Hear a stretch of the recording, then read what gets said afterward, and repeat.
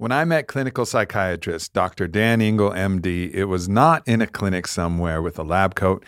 He was actually on the land in Sedona, integrating a wild experience studying under an ayahuasquero down in Peru. Now, he tells some of this story on this podcast, but what was so intriguing to me is someone who was clinically trained in Western medicine, who then went into holistic medicine and then went into indigenous psychedelic plant medicine.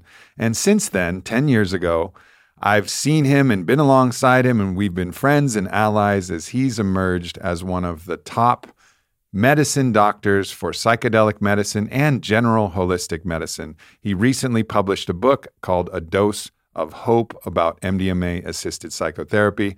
And this is just a beautiful conversation with one of the great thought leaders in psychedelic medicine, Dr. Dan Engle, MD. Before we get into our commercials, I just want to mention that if you're interested in sitting with Dr. Dan Engle, he's going to be leading what he calls a death meditation at our Fit for Service Summit in Sedona, which is absolutely packed. It's our flagship event of the year. So as you listen to this podcast, if you're drawn to meeting and hanging and learning from Dr. Dan Engle, definitely check that out. Go to fitforservice.com and you'll see the Sedona Summit. We only have a few applications left, so check it out if you're interested. And now a word from our sponsors. First up, we have Mudwater. Now, Mudwater, if you're not aware of what this is, has become a staple of my morning ritual. It is a combination of some of the best ingredients on the planet. It's got masala chai. It's got cacao, lion's mane mushrooms, cordyceps mushrooms, chaga mushrooms, turmeric, cinnamon. It is just packed with everything that you want to put in your body to nourish and support this kind of ramp up for the day. Now, it's got 1/7 the amount of caffeine as coffee. And that's really, as I've talked about in my book, Own the Day, Own Your Life, you don't want to start the morning with a bunch of caffeine. Really, you don't. That's for something a little bit later on in the day. But Mudwater has just the right amount. And the way I like to Mudwater is I mix a little Mudwater, I mix a little butter, I mix a little protein, and then sometimes some cashew butter, and I blend it up, and I have this delicious morning drink that I look forward to every single day. And sometimes I'll go back for a second Mudwater because it just tastes so good. And they didn't bother with putting a bunch of extra sweeteners in there, so you can sweeten it as you like. Maybe you're comfortable with real sugar. Maybe you want stevia. Maybe you want xylitol. Maybe you want monk fruit. Whatever it is, they leave it up to you, which I really appreciate, so they don't overdo it. It's just a phenomenal product, and they really did that by focusing on just creating the very best thing and absolutely doubling down on that very best thing. So I encourage you guys to give it a try. Their customer service is phenomenal. Their ownership is amazing. I know those guys over there, and it's just a great product and a great company. So I highly recommend it. So check it out, mudwater.com/amp. Now you spell Mudwater, mudwtr.com/amp. And if you go to that URL, you'll save $5 off on every Mudwater purchase. Our next sponsor on today's episode is Let's Get Checked. One of the things that's very difficult to understand without actually getting checked is where your hormone levels are. Whether you're a guy or a girl, it doesn't matter. Hormones are affecting so many aspects of your life, from physical performance to sexual performance to even mood. So many things are dependent upon our hormones.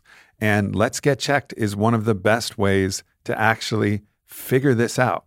They're going to send you a home test kit. There'll be some saliva, a finger prick for blood test, and then you send it in and the clinicians review it. And then once the clinicians review it, let's say you order the male hormone complete test, and you'll get testosterone, estradiol, prolactin, free androgen, cortisol, and sex hormone binding globulin, all of which are really important to painting the picture. Recently, my wife got tested, Vailana, and she discovered that there were some tweaks that she needed to make to her hormone profile. It's something that is very important to actually get a handle on and understand if you really want to optimize your performance. So if you're interested, go to trylgc.com/Aubrey Marcus and use code Aubrey Marcus for 25% off your home test kit.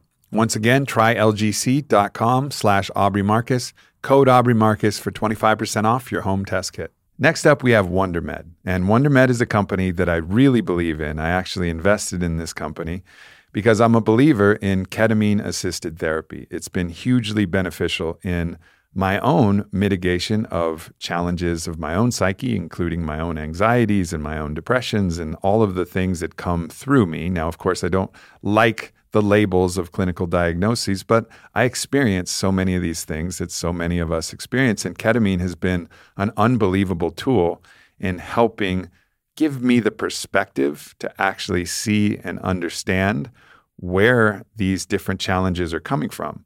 And WonderMed is just a great platform where if you're eligible, so you call them up and you meet with a clinical practitioner and that person will screen you. And if you're eligible for ketamine-assisted therapy, then you get your in-home ketamine treatment package. And it's this beautiful box. It's got an eye mask. It's got a blood pressure gauge. It's got all kinds of different things, as well as the ketamine lozenges that dissolve in your mouth and give you access to really what is the first treatment that's available in the psychedelic medicine suite at scale. And I think nobody is doing it better than WonderMed is doing it right now. So as you listen to this podcast, and if you've heard about it, I encourage you to do some additional research and also reach out to WonderMed and see if you're the right fit for ketamine therapy. So go to wondermed.com and you can use the code Aubrey and that'll let people know that you came from the podcast. So use the code Aubrey and check out wondermed.com. And now an uninterrupted podcast with Dr. Dan Engle, MD. Dr. Dan Engle, here we are. Once again, brother. Once again.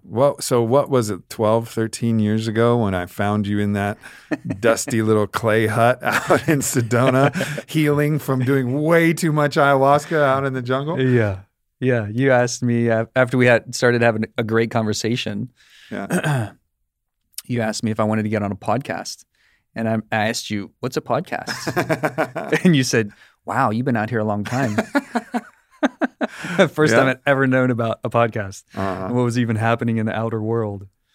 Yeah, what a propitious moment that was where I met you and Anahata and Porangi and really opened me up to so many different paths. Obviously, I'd already been on the psychedelic medicine path, which is one of the things that we connected on. But there were so many other modalities and ways of thinking, and from breath work to ecstatic dance to, so much that's just a regular part of my life, all came from, and key allies like yourself and everyone I mentioned, that all came from that moment. Yeah. And Sedona too? Sedona too, right? Yeah. That was your first time out drew to me Sedona. out to Sedona. Wow. And then by the second time I went to Sedona, I was like, I got to get a place out here. And now it's like my medicine home. Amen, brother. I know. Yeah. Not bad. And now here we are. Yeah. Lived a lot of life, done a lot of things. 100%. And for me too, to know you and to meet you then, because I was just very content building a hut. And the hut was rebuilding me after coming out of the jungle for a year. And didn't have any real vision about coming back out into the world and what that was going to look like. And then our meeting and then the unfolding that happened for each of us through that connection. Mm-hmm. Yeah. Yeah. Precious. I mean, it was the first time I'd met an MD who had an equally proficient amount of experience and information in psychedelic medicine and also holistic medicine. Like, you were a real unicorn at that time, and it's still are in many ways, especially because you've just continued to advance your understanding of all of those fields. Mm-hmm. But back then, I mean, that was like, holy shit. This is the future of medicine. And I still think you represent this future archetype of medicine where it's like, cool, do what you need to do to get an MD, because there's some important tools that are in the toolbox when you can make prescriptions and they have their place and they have their purpose. But they are severely limited when it comes to a real holistic understanding of human thriving. Mm-hmm. Yeah. Amen. Yeah. You're describing the sacred place at the table for all the medical paradigms, all the medical interventions. Yeah, after I broke my neck, I didn't go see my homeopath or my herbalist. Your acupuncturist would not have been able to fucking not in that moment. No. After I was stabilized, halo screwed into skull. Okay, then hook me up with needles. I don't need a very thin needle. I more need a screw that's right. putting something into my head cranium. Yeah. Yeah, that kind of like allopathic approach, triage, emergency care medicine. How do we stabilize a crisis situation?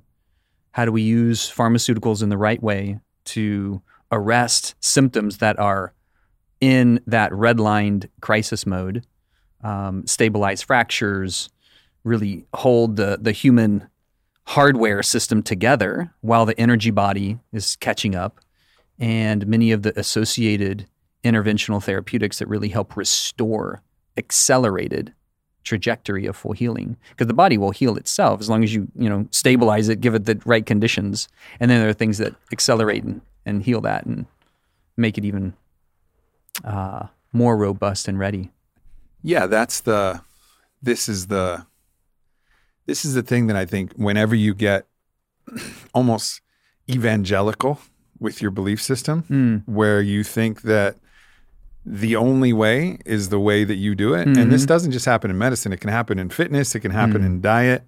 Like love Paul Saladino. Think he's great. His whole carnivore thing, like a lot of respect. And I think he makes a lot of sense. And of course, Michaela Peterson and different people have had great benefits from moving to this dietary style. But it's like, all right, man, but you got to open your eyes to like, there's some other possibilities here that could be useful for other different situations. 100%. From a keto situation to a vegan situation to just kind of like a balanced, high life force energy diet situation. Like, it's not just the only thing. And I think it's great. It's fine to be a specialist, but I don't think it's the time of now. The time of now is actually being a polymath, is like finding the best of all of the different fields and then having the broadest tool set, and also being able to draw connections from each type. Same thing with fitness. When I came in and founded Onnit, right, there was CrossFit, there was then regular like gym lifting, and then Olympic lifting, and then there was strictly kettlebells, and everybody was like, our way is the only way. And we're like, no, how about all of it? How about a little bit of everything? And because that's the way athletes were really training anyways. Like when you really looked at it, and then top performers are also doing exactly what we're talking about. Like both of us, you from a medical, more clinical side, but me from a spiritual and optimization side, working with literally the best athletes and best performers in the world. It's always a little bit of everything that's creating the best outcomes. Yeah. It's been certainly a path for me to walk through these different dogmas. Like, I think even when you and I met, I was raw vegan and had been for 5 years. And that was the prelude for me going down to the jungle. It was just cleaning, clarifying the channel, opening up the vessel, so to speak.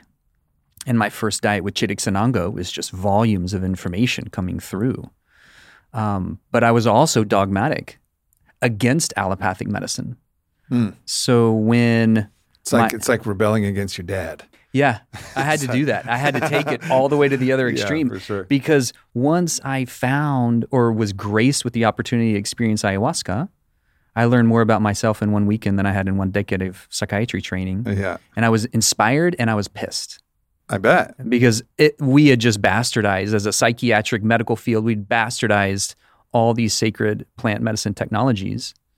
And it was the first time that I felt hope in like the future of mental health care. If we could be chakarunas, bridges of the allopathic field with the traditional medicine field. So I bounced over to the dogma against allopathic medicine, so to speak. And when I couldn't quite hold that third week of my Chitiksanango diet, and the channel was so open, and I hadn't slept for 3 weeks, and I was just downloading volumes of information, so to speak, on integrative psychiatry and medicine at large, I blew a circuit. My immune system shut down, got septic, and I wouldn't take antibiotics. So I came back and tried to figure out, like, my rationale was like, okay, I'm septic. If this was 100 years ago, pre-penicillin, what would I do? And your body's like, you die, stupid. That's what you would do. I was on that threshold.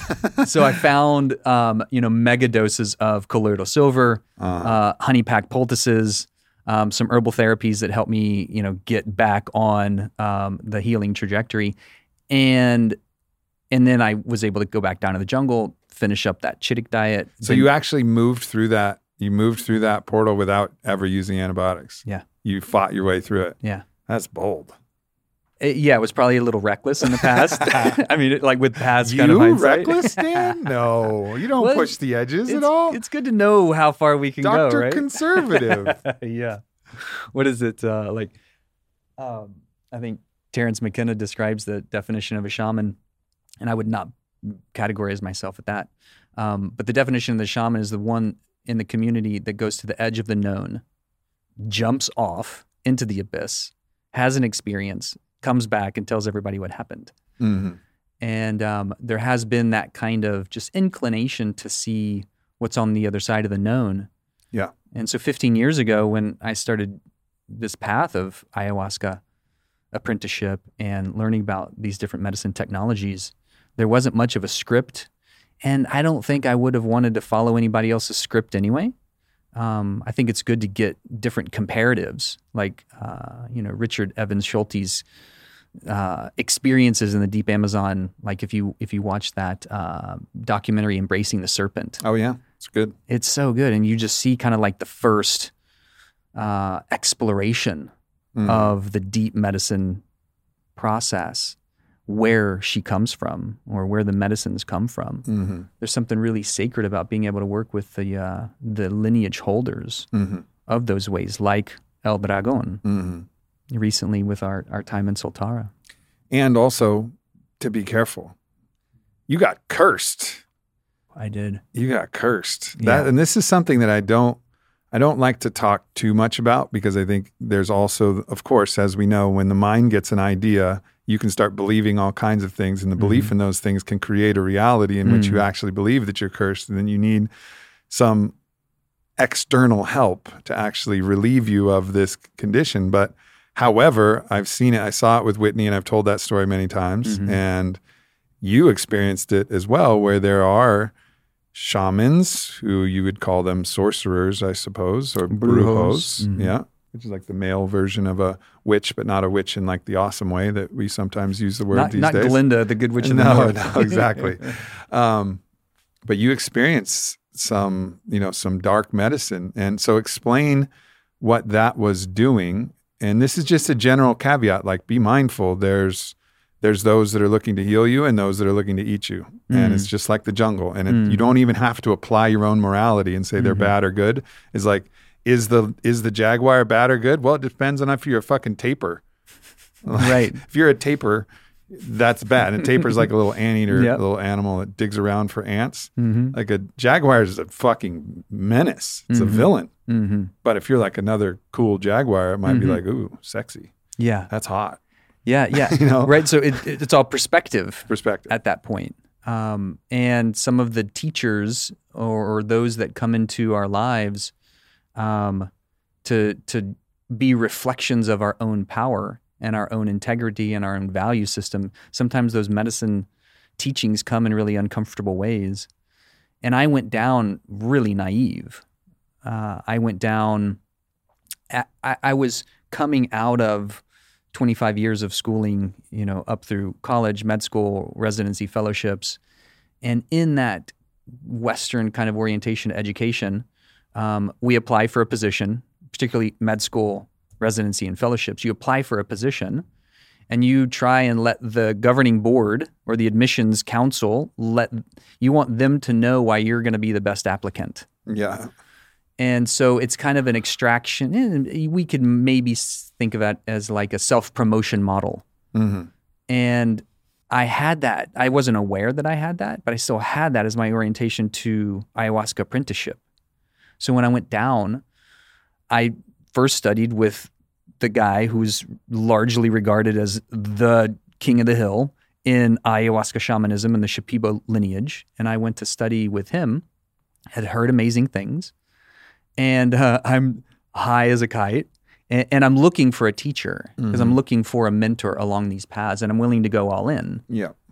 And so in the midst of a ceremony, I had premeditated this kind of exchange, although I didn't know how it was going to unfold. I made a little mesa And I'm super high in Aya space, and it's in the middle of the ceremony, and I kind of like crawl over to his little mat.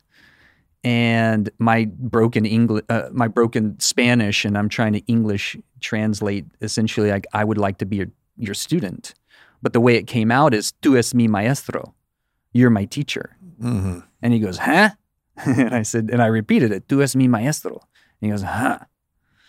And I presented my little mesa and proceeded to go back to my mat. And then I was there for my first diet, and I was there for a month.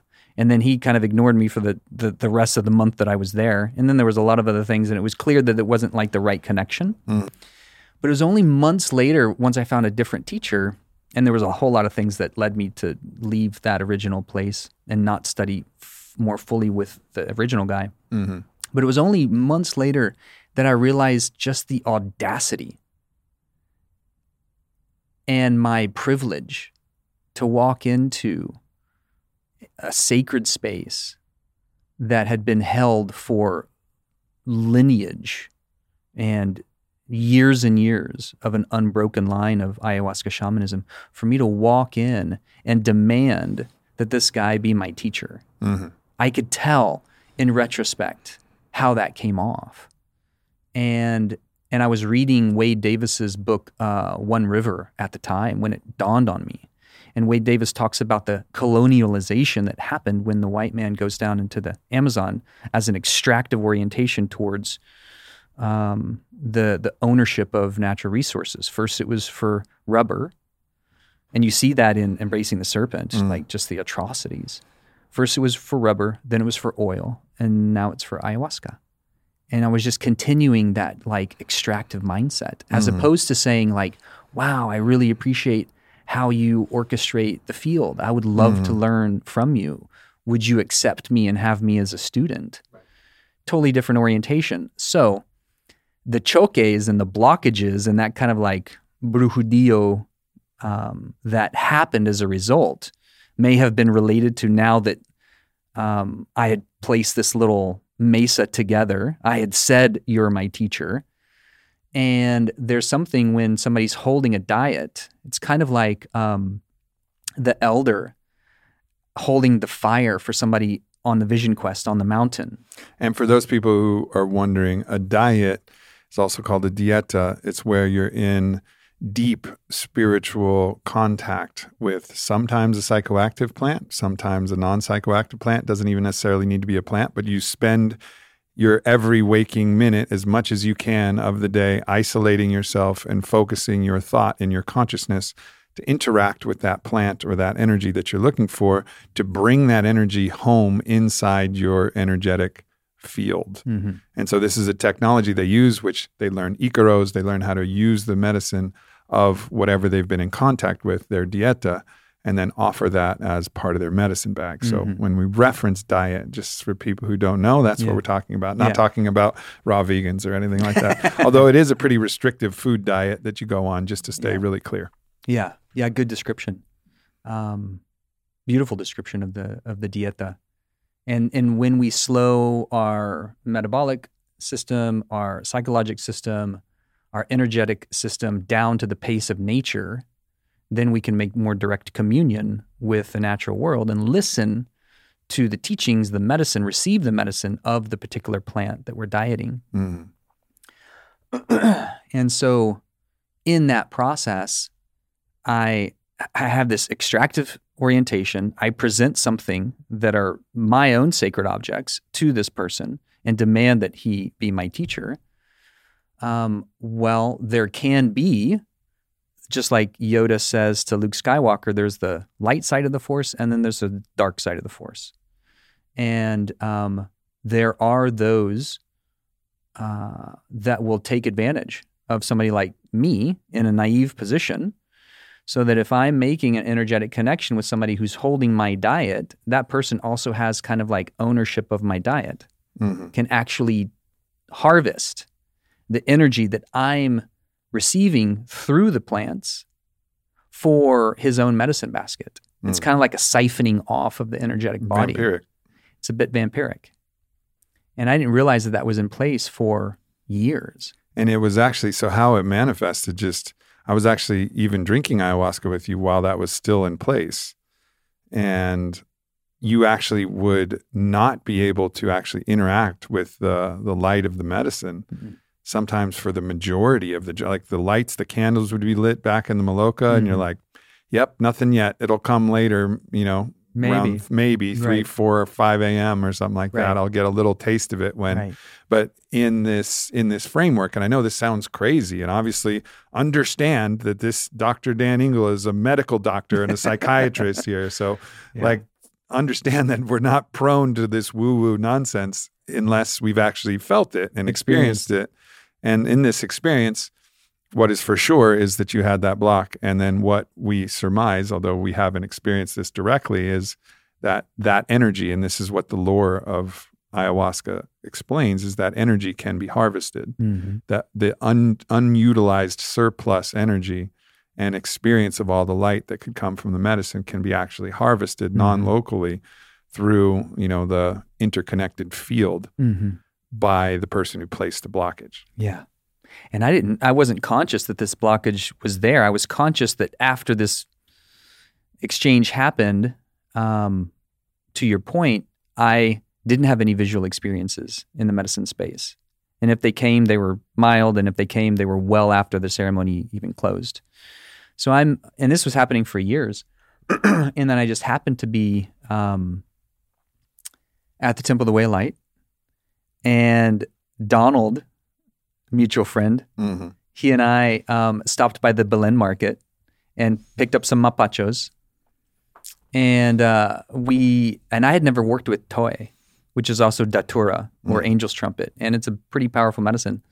But there was a draw to working with it, and it was rolled in tobacco leaf. And that night I had a mapacho with Toy, and it will imbue this very lucid dream state. And in that dream, that night, first night we got to the temple, Don Howard comes to me in the dream time, had never seen him in dreams before.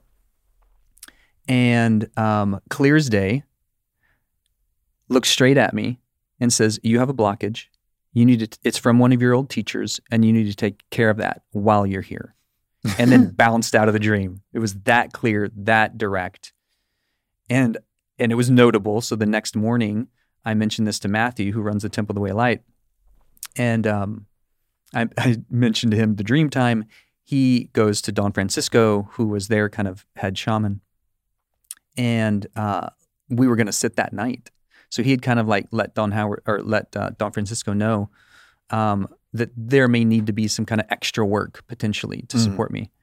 So Don Francisco, in the middle of that night's ceremony, he comes around as they do. They'll kind of work the circle, and you receive icaros from each of the facilitators. And Don Francisco kind of lays into this icaro and is really beautiful.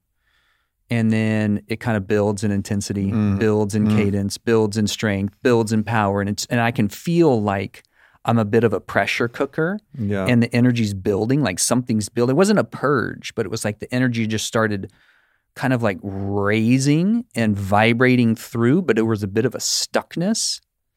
And then he lays in to I'm really high, so maybe I was biased, but it seemed to be one of the more long, strong icaros I had experienced. And then all of a sudden it reaches this crescendo and something lets go. And all of a sudden, the entire visual landscape opened up in ways that it hadn't since my earliest days, years before.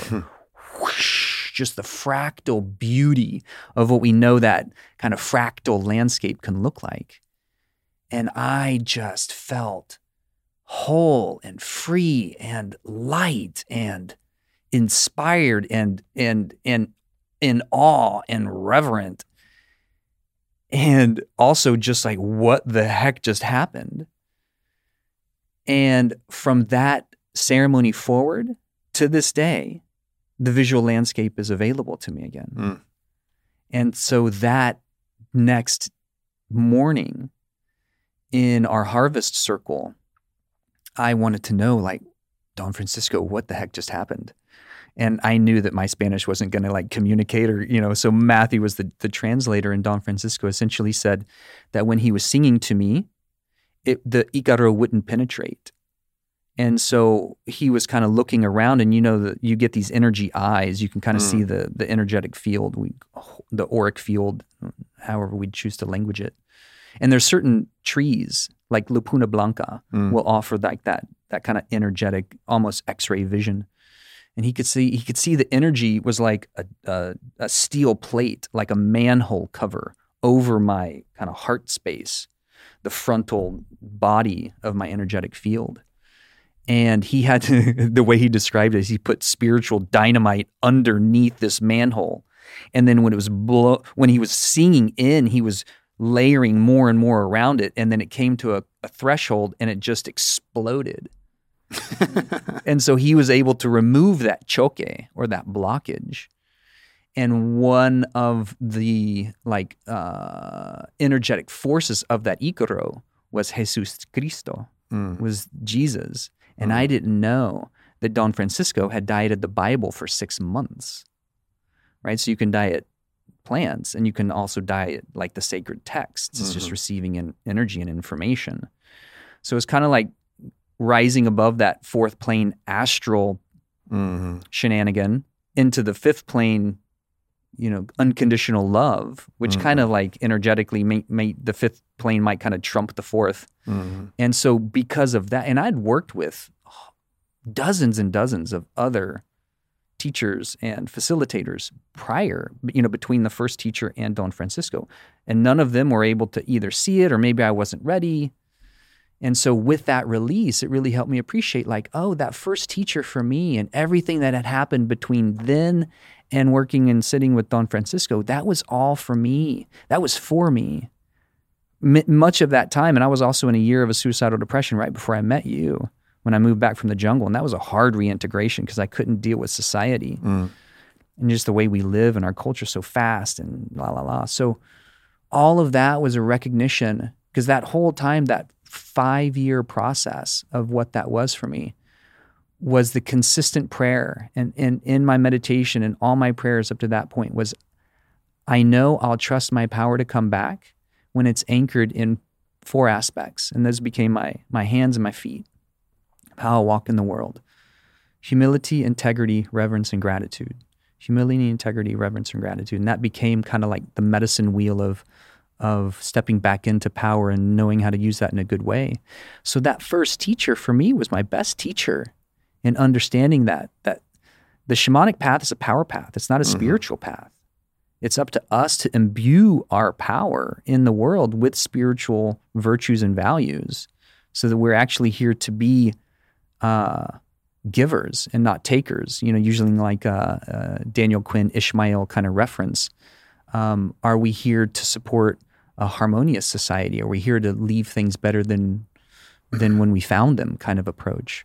And so it was a total reframe for me of moving from, and I don't think in those years I was necessarily working from a victim mentality, but in retrospect, it did certainly help me move from the experience like life is happening to me, that life is happening for me. Yeah. And I can be a participant and then a student and then a teacher of the path. And so it was like this progressive process. So in my experience, even the hardest lessons that we don't understand why they're happening and we just want to like curse whoever we project is responsible for it, life is still happening for us. And we don't know the soul level kind of orientation towards our life mastery oftentimes until retrospect, when we can see that the worst thing that has happened to us oftentimes is actually the best thing. And when our traumas become our allies, now we essentially become invincible. Yeah. This is the classic Stoic approach. The obstacle is the way. That challenging thing becomes our greatest, the diamond grindstone that's forging the sword of our soul, right? Like this is the thing that supports us in that way. And it's interesting. It requires us to believe that for it to be true, actually. Totally. And that's the funny part about the world is we look at these things like, well, is that true? Is it happening for you or to you? Well, it depends on what you believe. And whatever you believe is right. Right. That classic wisdom, like whatever you believe, you're correct. Totally. And that's how powerful belief is. Totally. Ultimately. And yeah, it's been beautiful to watch you and, and learn from you, and also contribute and be your ally in every different way as we've navigated these waters together, because, there's not a lot of people that I know that are willing, like myself, to go to the edge and go like, oh, okay, what's over the edge? And we talked about this recently. We shared some ceremony space recently, and I was in a particularly deep journey that was taking me all the way through the realms of hell to see if I could see the light, that was hidden in the crevices and in the shadows, to see if I could see the divine all the way through. The guiding line was, nobody knows hell better than God. God, the ubiquitous, presence, the omnipresence and omnipotence of all things, right? That capital L love, the substrate of the universe itself. Of course, it knows the darkness better than anything, right? Like, and so it was like, it would have to. And I understood, okay, nobody knows hell better than God. Well, if I'm trying to walk the divine path and embrace our own inner divinity, which, by the way, I have to say, anybody who's getting tripped about exploring their own divinity, it's cool. Explore it. Recognize the divine in yourself. You're going to get really fucked up the moment that you think that you have some part of the divine that's different than anybody else. Totally. Like, do not fall victim to that trap where you say, I've got something divine and you don't. And as soon as you do that, you're fucking lost. And you're going into a dead-end ego trap, and that's very fucking dangerous. So just throwing that caveat out there, but encouraging everybody. Like righteousness. It is. It's the biggest problem. It's not the biggest, but it's a very big problem, is when you start to measure and quantify your own divinity and then judge that in ratio with another. You've lost the whole point of the divine that infuses everything. But anyways, that being said, as I try to walk the path to understand my own portion of this divinity that we all share, I'm really keen on taking the path wherever the path wants to lead. And it's been leading me into exploration of the deepest, darkest shadows and the deep points of, like, how deeply can you look into the darkness, into the abyss. And I remember I went to my own room, and I didn't bring I have my own shamanic toolkit that I've cultivated over 23 years. I have a special rock, and I have a special quiver of hape, and I have my cinnamon that I've dieted in the way that we've talked about, where I've forged connection with that. I have my rose oil from another plant that I've dieted. I have special beads that represent my dear allies in this 3D world and beyond, and of all this. But I went into the room with none of it. And I went into this, and you shared a very interesting story, which I think is worth sharing, about this journey into descent into the darkness and actually going naked and the importance of that. I could have gone out and got that, but I was already in the shit of it. And there was moments where I would get really actually kind of scared. And when I would get scared, it felt like my fear was justified. Again, that which you believe, you're right. True. When I was scared, it was like, yeah, this is dangerous. And then I was like, I have total faith. Then I was like, everything was cool. And I was working with that, and it was bringing me through the portals of disgust. This idea that which you are disgusted of, you're unable to see the light within it. You're unable to see the divine that's within that thing that disgusts you. So it's showing me the most horrifically disgusting things.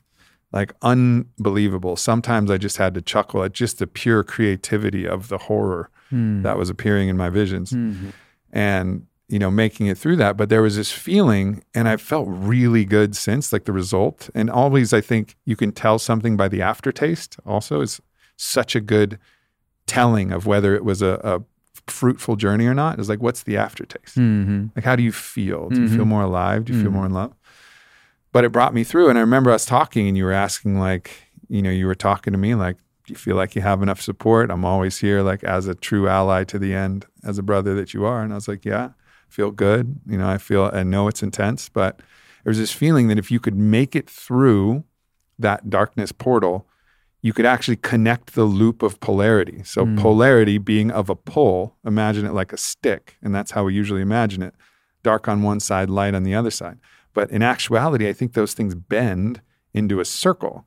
Mm-hmm. And if you can run the lap where you can see the light and the dark through everything, Mm-hmm. and then run the lap and then make that like a spiral, Mm-hmm. it felt like this really interesting and also, somewhat treacherous path. You have to be mindful. Because I also got, some hits on the quote from Nietzsche, which is paraphrasing, but it's, be mindful of staring into the abyss, lest the abyss stare back into you. Amen. And so it was like, okay, be mindful. But then I was at a certain point where the abyss was staring back at me. And then I was like, well, now what? Lest the abyss stare back into you. I'm like, okay. It's happening. Now what? Here we are. Here we are. We're going to have so, a conversation. Yeah, exactly. So it was a cool experience. And of course, was really grateful to have you and, so much family there coming out of it. And and you shared a story that was, I think, really, really kind of potent about, just the synchronicities that happen when you're listening and in these journeys, and about there was a myth about a goddess who would descend into the underworld. Yeah, why don't you share that story, because I thought that was cool. Yeah, when I came out of there. Well, I want to also just recognize your path and your journey. It takes a lot of courage and willingness to go that deep into the darkness, because it's a deep rabbit hole, and it will bring up, by design, all of our greatest fears and our attachments, and we can get lost there. Yeah. And so it does take mindfulness. It takes courage. It takes massive faith. The ability to believe in something without evidence, like whatever it is that we believe is true becomes true. So I want to recognize that for you in that warrior spirit to see what's here, because there is an adversarial energy that is anti-life. Yep. Because that's the natural polarity of the pro-life energy, the creative force in the universe. There's a light side of the force, the dark side of the force. I mean, Star Wars, it was just like this epic kind of like orientation of the nature of reality. And it takes a lot of willingness to come face to face with the anti-life kind of energetic, which we might call the adversary or the opposition. Yeah, and where it gets real intense, of course, is you have to see that is within you. Mm-hmm. We love externalizing the darkness. Yeah. Oh, this demon over here, or this darkness that's outside everywhere else. But when you actually peer in, where it gets scary is what it's showing you is a mirror. Mm-hmm. And I had this kind of download about this, where this understanding of Lucifer as the light bringer, it's always this kind of strange language, like the light bringer. What does that even mean? This is the embodiment of anti-life, of darkness, of all of this. But what the understanding was, it was, oh no, I'm just a mirror that is showing you the darkness that's within you. Mm-hmm. The latent possibility of all of that darkness doesn't mean that you're expressing it, Mm-hmm. but it's within the full spectrum, as full spectrum, entire polarity beings of the entire loop of all of creation, all of consciousness. All is mind, the universe is mental, the sum total of the conscious minds in the universe is one, all of this wisdom, right? It's like the light bringer is actually bringing you a mirror so that you can see the darkness that's within you. And that's where you get the flinch, because you're like, that ain't me. Mm-hmm. No way. Right. No way. But it's there, Right. as well as all the light. Right. All the light, all the dark. We have the seed of creation within us, and the full spectrum. I love that term, full spectrum, like full spectrum medicine. This is full spectrum consciousness. And we have the opportunity to enter the gate at whichever shade of gray between those two polar opposites, right? Like one of those hermetic principles on polarity. The opposites are the same, they just differ in degree. Yeah. Right? So this is consciousness, differs in degree. And the willingness to go in and honor that and see it within ourselves and become right with that, become clear with that. Like we could enter the dark path, so to speak, whatever that means. Distorted. It essentially just means illusion or separate from consciousness. And that at the end of the day, it is the adversary. It is that darkness that is the actual honing of our light. Of our light, yeah. Just like the only thing that can really cement and deepen the strength of our faith is our doubt. The only thing that can really strengthen and empower our greatness is the opposition. And so to become right with that and still to know how to find our way out, because that darkness, that energetic thread goes down into countless unfolding opportunities to come into our great fear of annihilation. And so the myth of Inanna, when she ventures into the underworld, she systematically takes off all of her armor, her sword, her shield, all of her clothes. She ventures into the darkness, eventually becomes annihilated, and then eventually becomes resurrected to come back. And it's such this powerful myth, and it's easy to glamorize it to an extent too. Like, oh wow, that sounds amazing. I'd love to have a hero's journey. It's like, well, if you're wanting to have a hero's journey, then you don't really know what it's about, because your ego is going to get annihilated. The annihilation is real. It's real. That's the thing. It's like, and the ego doesn't know the difference between annihilation and transformation. Yeah. Because it experiences them as the same. We go through this annihilating process so that we can deprogram all of the ego constructs that we were imbued with transgenerationally, collectively, and then in our inception and how we were reared. We have to systematically get deprogrammed of all of those things to come back into our inherent nature.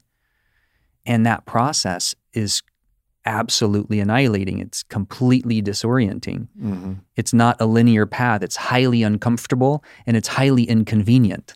So in our culture, we don't really have a time or a space for that. And that's part of the shadow side of psychiatry. We have reduced psychiatry in the mind to like neurochemical profiles of twisting these little widgets in pharmaceutical medicine to expect that this is going to take care of the underlying symptoms, which might be the fact that we are products of a society that's a bit off the rails. Shit. Even saying underlying symptoms is actually not necessarily what the field is doing. They're actually looking at clinical diagnoses of a disease in the DSM, which is a bunch of dudes around a table going like, is this a disease? And they're like, what do you think, Bob? Bob's like, I think it's a disease. Mm-hmm. Like, what do we got for it? I don't know. Let's put some pharmas behind it and let's figure it out. Like, it's a disease state, almost like, so it's this idea that you're treating a disease rather than, okay, here's some symptoms. Let's look at the symptoms. Let's see the source of the symptoms. It just feels like we're so focused on the disease classification that it's not even like, what's actually fucking happening here? Yeah. What's going on in your life? Like, how's your body? What's your diet? Like, what's going on? Yeah. What are you feeling? It's like disease state, rubber stamp this, and then there's a solution that'll fit that rubber stamp, except it's not working. We're just getting sicker and sicker and sicker. With all the fancy pharmaceuticals, we have no better outcomes than 100 years ago. If you look at schizophrenia as being like the bad boy kind of, the ultimate disease kind of presentation of mental health in our culture today, schizophrenia, our outcome measures today are no better than they were 100 years ago, before all the fancy pharmaceuticals, when actually at that time, we tried the best we could do to keep people safe and then put them into work, hands in the dirt, come back to nature, come back to like some degree of reconnection. And schizophrenia and that kind of like that darkness of feeling lost is kind of the penultimate experience psychically of disconnection. Disconnection from ourselves, from one another, from known reality. But what is really happening at the deeper level of psyche, or we might even say soul, that's actually working on behalf of that person's evolved process of their own personal development and their own personal mastery. Like if we think about in the known universe or multiverse, everything is on an evolutionary trajectory. Why would our consciousness not be on an evolutionary trajectory? Why would not our soul, the experience of consciousness before and after a body, also not have an evolutionary trajectory? And then we get into these philosophical kind of orientations to, what does soul-centered medicine look like? What is the appreciation for a particular blueprint that we might come in with? Yes, we have historical experience. We might call that karma. We have the current experience. We might call that persona. Like triplets born into a family, they're all very unique because they all have their own unique soul. They have their own unique persona. And then we come in with what we're here to do, our sacred gift. We might call that dharma. So these are aspects of soul. And we can start to appreciate the fact that there might be something happening evolutionarily, where there might be the trajectory of certain soul imprints to attain a certain developmental arc of learning and growth towards self-mastery, where the arc of the soul's longevity might just include one lifetime as like a day, so to speak, in a given lifehood. These trajectory experiences where we're constantly evolving our experience of unity and the ability to see both light and dark, like as above, so within. You know, another Hermetic principle that it all exists within us. The law of correspondence. And the law of correspondence. And with that, it doesn't mean that we don't get to decide what we learn. There's so many ways to learn. And like our soul's like, how do you want to learn? You know, like which way do you want to go? Oh, pain teacher? Great. We got loads of that. You know, trauma teacher? Perfect. You know, oh, love teacher? Joy teacher? Laughter teacher? Great.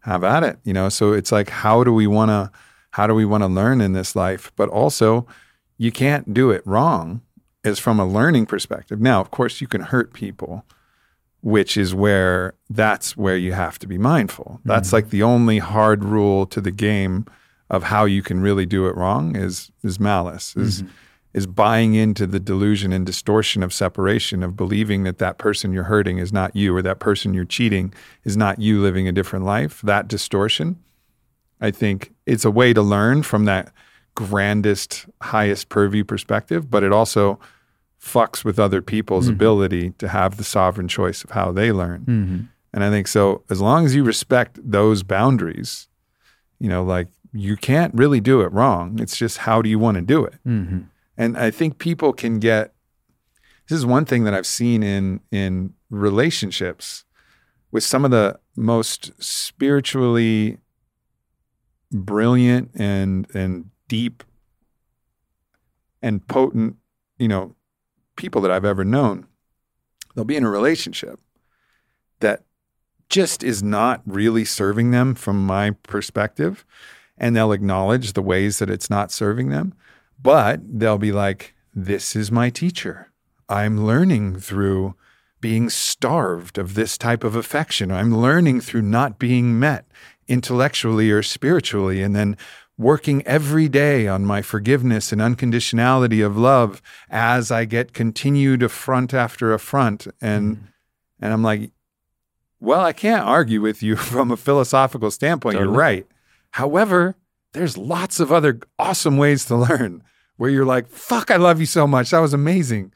You know, and you can learn through a different path, you know? So it's like, we can learn from anything. And in those situations where we don't have a choice, then acceptance is the requisite choice. Like, of course, accept it, but also claim your ability to choose how you want to learn as much as you can. So it's both. It's like, it's that paradoxical 100%. Thing. Like everything is a teacher, but also choose your teacher. Just like your original story. Like, right.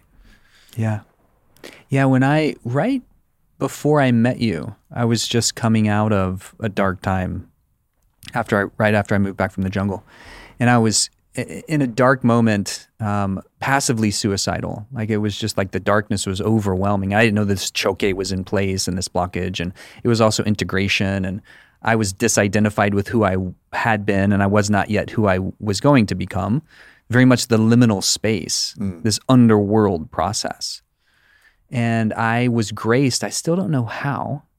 One day, Viktor Frankl's Man's Search for Meaning book showed up on my little altar in my little tent. Still don't know how it got there. And I read that at just the right time. Wow. And to your point, Viktor Frankl found himself in this just horrendous experience, didn't have control over the situation, in a concentration camp in Auschwitz, had already wrote his kind of treatise on logotherapy, meaning-oriented therapy.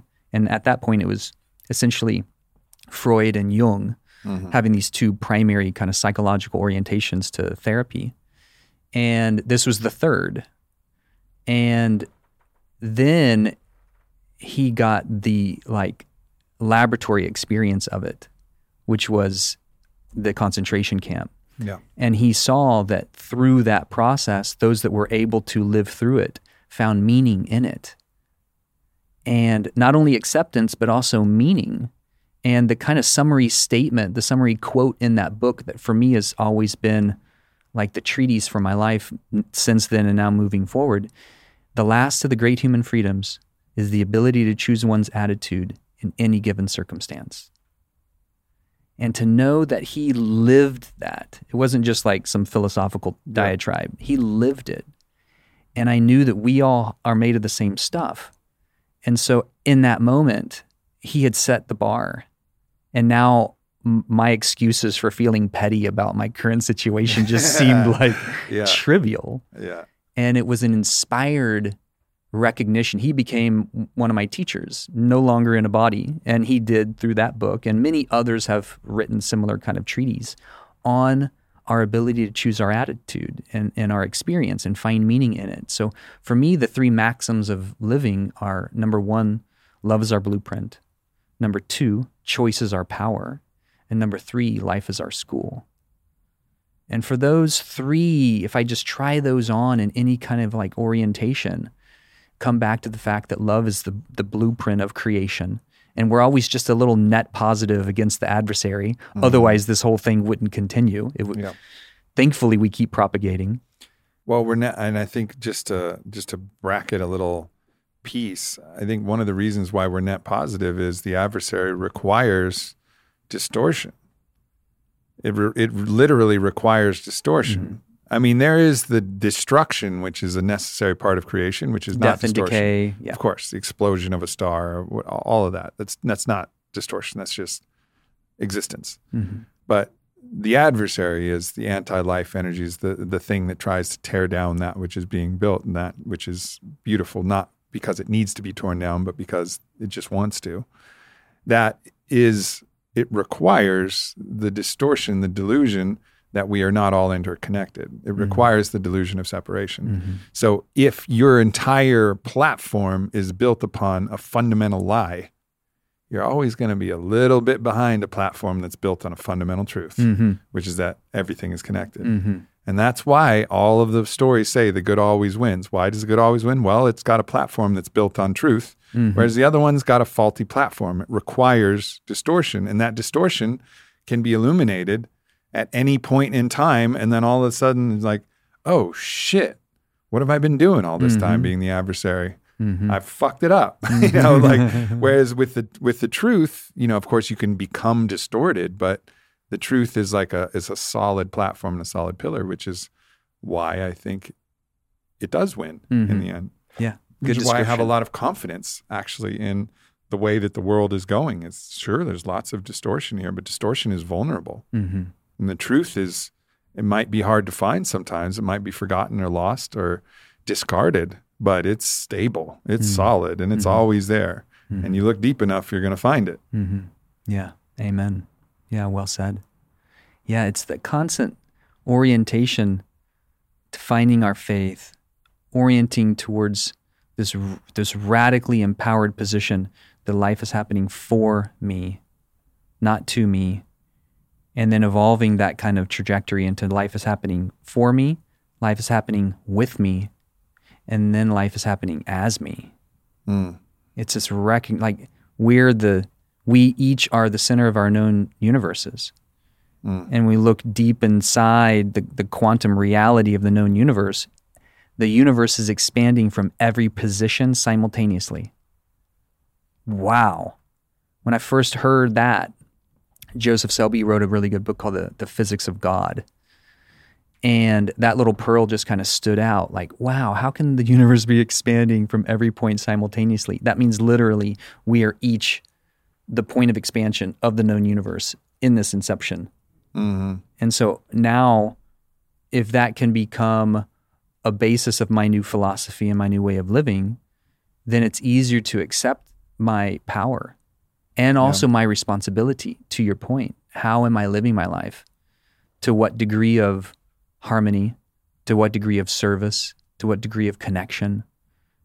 And can I accept each of those adversarial experiences as also a teacher?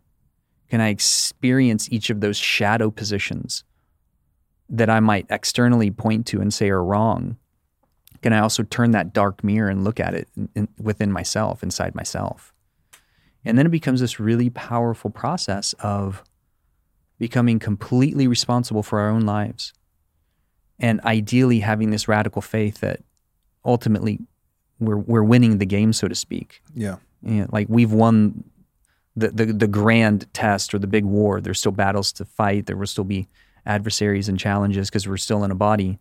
And yet I don't want to get numb to the role that I have to play, my own small yet important role on the grand chessboard. I remember I just had a flash of you and I playing 3-dimensional chess that one day. For sure. Literally, that was a 3-dimensional chess game. And can I accept and own the responsibility for my life to live it to the best of my ability in a good way, to have faith that what is moving through me at any given moment is actually in service to my greatest opportunity, my greatest becoming, my greatest evolution, and ultimately my greatest mastery. Yeah. And it's hard to continue to hold that, particularly in the culture that we live in, because it's so fast-paced. It's so aggressive in many ways. It's so like the neurologic onset of the click rates and the speed of our technology. Our nervous systems have not caught up to the speed of our technology. So at times it can feel really overwhelming. And Paleolithic emotions, medieval institutions, and godlike technology is the way I've heard it described. Nice. Yeah. Say that to me again. Paleolithic emotions, Uh-huh. medieval institutions, Uh-huh. and godlike technology. Wow. Right. That's the spot we're in right now. That's such a soup. Yep. And as they said in it's that movie with George Clooney that's about the Odyssey. Fucking, you know which movie I'm talking about? It's like it's George Clooney. It's in the Soggy Bottom Boys. Oh. Yeah. Oh, brother, where art thou? Oh, brother, where art thou? That's so good. Or he's up in the fucking window and they're shooting guns at him, and he's going, "Oh, we're in a fix. Damn, we're in a tight spot. Damn, we're in a tight spot." Like that's we're in a tight spot. Yeah, we're in a tight spot, and what a glorious place to be, and also what a dynamic time in human history, and so that we also don't become numb to the degree of travesty and mass shootings, and like we become normalized to that. Yeah. And I think of Krishnamurti. He's kind of like constantly in the back of my ear. It's no degree of health to be well adjusted to a sick society. Mm. And so we don't want to become numb to the atrocities that are happening. Like, so how do we feel it all and still be buoyant? Right. And still choose our attitude? It's almost like you have to do it as like a empathy ceremony. You know, like put a ceremonial context around it where it's like, I'm going in to feel all of it now and feel it, connect with it, grieve it. And this is what I've found to be really productive. Is like go in because it's important to feel it all. We have to, but we also can't carry it with us. Just like we can't carry our mushroom vision with us in day-to-day life. It'd be overwhelming, you know, or you can't bring an ayahuasca ceremony. You got to go into the ceremony, feel it all, be in a place where you allow yourself to fully feel it, open your heart to the maximum to feel the pain, and then give yourself the permission to close it back. But I think people don't trust themselves that if they open the gate that they'll be able to close it, or they just don't want to open the gate because it's uncomfortable to feel it. But it's important because that's the motivation that causes us to want to change things. If we don't feel it, we're not going to have any desire to actually change it. It'll be like, all right, whatever, this thing happened. Let me just worry about my next paycheck or whatever the thing is that I'm worried about. And then we're not going to have the hot-blooded, passionate desire to change. We gotta connect. We have to. But I think finding that skill to put it in a place where we can go in all the way and feel all of it, connect with all of it, and then trust ourselves that we can put that back and wrap that back up and say, okay, that was my ceremony where I could feel the pain of the world, or I could feel the pain of those who've experienced this thing. And I can't carry that with me. Otherwise it'll pull me down with it and I won't be able to exist. Yeah. Such the dance, coming in and out, getting in touch with the degree of the suffering in the world and using that as fuel and motivation to do our work. Yeah. Versus fuel and motivation to feel like, well, what's it all about anyway? Why should I even care? Right. Such the dance. Yeah.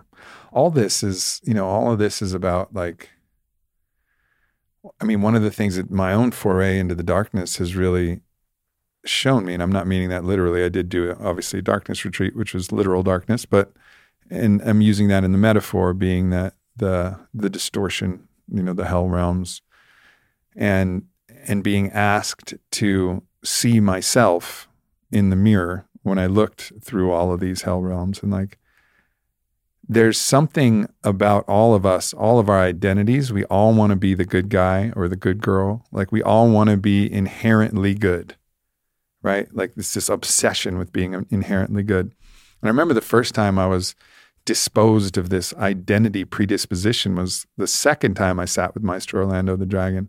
And this giant dragon with a head the size of a gigantic building it was gray dragon made of smoke, comes straight down and looks over me and just looks at me and goes, "You want power?" And I go, yeah.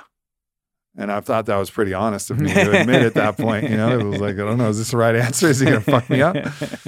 And the dragon goes, "Why?" And I go, to help people. The classic power for. Power for good things. And the dragon goes, "Are you sure?" And then I without even, any will, I jump on his back. It just happened. I just jump on his back and he brings me through this entire scan of my life of all the times that I've used power for my own benefit or power over or power in these ways. And I was like, damn, I guess I want power not only for good, but also for me to ball out at a fucking club or whatever, whatever the thing it was showing me was. I don't even remember what it was showing me. And it was that first moment of recognizing like, okay, like here's some aspect of myself that isn't all good, isn't all saintly, and but it was super important to realize that. And I think in this journey, like instead of trying to constantly scramble to pretend that we're all good, to understand that we're very complicated, multifaceted beings, and to see that we have this dark capacity. Like, for example, one of the pathways that it showed me is we despise the idea of sadistic pleasure, which is the pleasure in somebody else's pain, right? That's the epitome of what we would call an evil action, pleasure in somebody else's pain. Okay.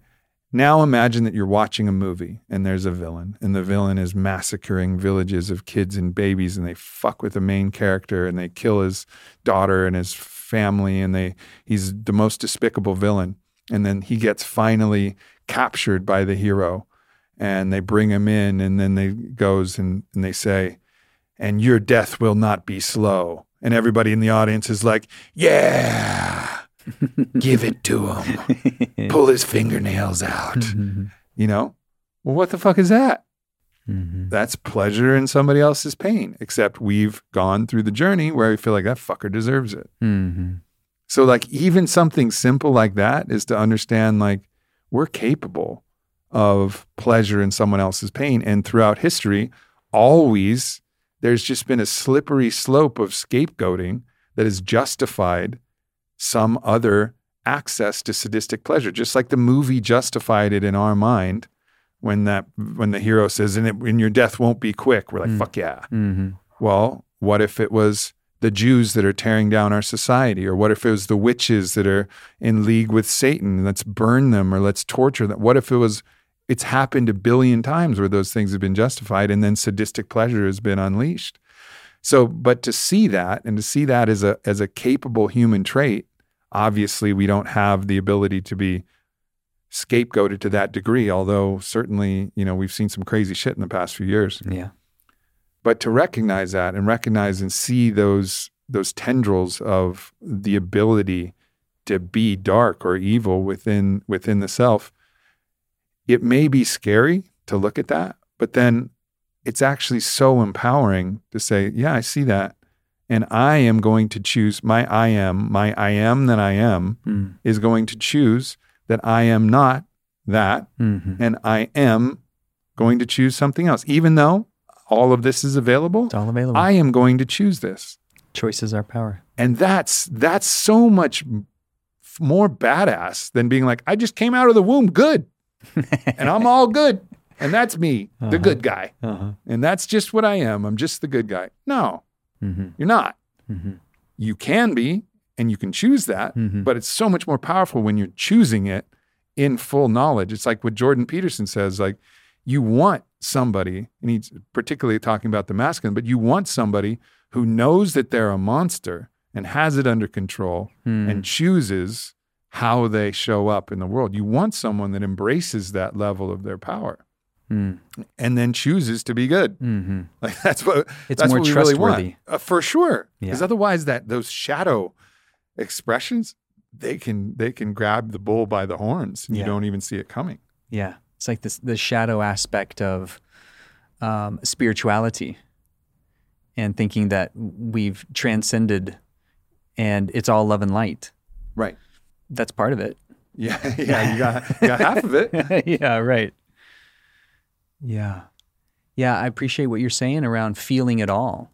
It reminds me that my initial entry into ayahuasca was a prayer in a sweat lodge. I was going through a separation that would eventually become a divorce, and I couldn't feel anything. I was just stone cold. Our mediator said, "What do you want out of this?" And I was like, "I don't want anything. I just want out. I'm complete." And it just devastated my partner. And I knew that degree of coldness, I didn't want to live the rest of my life like that. And I just happened to find myself in a sweat lodge 2 weeks later, and I made a really concerted prayer, like, please help me open up my heart. I'm really cut off from my grief. I can only feel a tinge of anger, but I wouldn't really even let that surface. And a buddy of mine in that sweat lodge who actually took me to the lodge, we had just gotten to know each other as friends, who's now one of my best friends, Andy Swanson, up in Portland. He said to me, I think you might be interested in a medicine called ayahuasca. And I found myself 6 weeks later in a ceremony. And sure enough, that one first entry, I still remember it like it was yesterday, that first entry into Aya, I knew that was going to be a new trajectory for my life. And I did not know that the answer for that prayer was going to be a 9-year odyssey, and still to this day to a large degree, but a 9-year odyssey of uncovering all the trauma that had shut my heart off in the first place.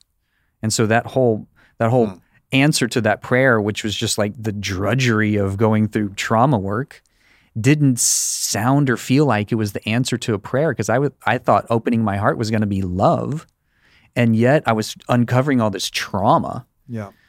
And also appreciating eventually what you just said, which is the opening of our heart means that we feel all of it. We're not just selective for feeling love. If we're opening our heart, that means we're going to feel all of it. The sadness, the betrayal, the rejection, the humiliation, the abandonment, all the core wounds of the soul. And the magnitude of the collective experience of trauma and pain and separation. So we get to feel it all. And then we get to self-select on what it is that we want to cultivate more of. Kindness, generosity, the metabolism of all of our trauma to eventually get to forgiveness, compassion, healing, and restoration. But we can't just jump to love and forgiveness without metabolizing the pain of the underlying trauma in the first place. Otherwise, we're just bypassing, which is a big shadow aspect of a lot of spiritual circles right now. Because yes, it is love and light, and that's only a sliver. It's only part of it. Can we avail ourselves to feeling it all? And there's also a sticky little trap of, by defining yourself as other than, as separate than all the darkness, well then, of course, what do? You fight the darkness. And so it really locks you in this battle where you're in constant battle. And I've seen this as well, where it's like, we're the light warriors. We're the fucking light warriors, and we're out here attacking darkness. Well, you're just going to call darkness to you. It's an endless fucking pit. Like, let me assure you, there's plenty to go. It will never go away. The adversary will always be there. It can't. It just can't go away. And I think, there's myths that actually help point that way. One of the ones that I recently thought of was the Fifth Element, which is obviously a story that you can mythologize, of course. And there's this embodiment of absolute evil. And they say, what do we do? And we're like, well, let's launch our torpedoes into it. And they launch the torpedoes into it, and it just gets bigger. And they're like, what do we do about that? More torpedoes. And then it just gets even fucking bigger. And it's like, of course, you can't explode the darkness with violence, with tools of violence, and make it go away. It's just going to get bigger. You can't vanquish darkness with darkness. No, it's not the way it works. But you can alchemize it by applying the highest level of love, which is seeing actually, and they didn't do a great job of depicting this, because it looked like when Lilu actually slayed the darkness, it looked like she slayed it by this beam of light. It was like a superpowered laser that destroyed it. When really what that would have been is her loving that darkness too, and then the sparks of love that were hidden in the broken vessel and distortion of that darkness came alive, and the darkness realized that it was no longer like the distortion was dispelled by the love that actually saw that kind of Christ-like love that said, I see God in you too. And that's what unconditional love does. And then the thing would have evolved. And that's really like would have been a better way to do it. But I think for our psyches, we needed to destroy still. So we're very locked in this idea. And Avatar, same thing. Love that fucking movie, but ultimately the animals and the Awa destroying all of the machines and the men is like not the way that story is told best. And I think there's a book that you turned me on to, The Fifth Sacred Thing, which actually tells the myth and tells the story in the way that's like a guide star for our world. Yeah, can we see that darkness and say, you too have a sacred place at the table? Yeah. And stay with that, and stay with that, and stay with that. And in that story, that's the big schizophrenic moment where the agent of that darkness can't handle it. Yeah.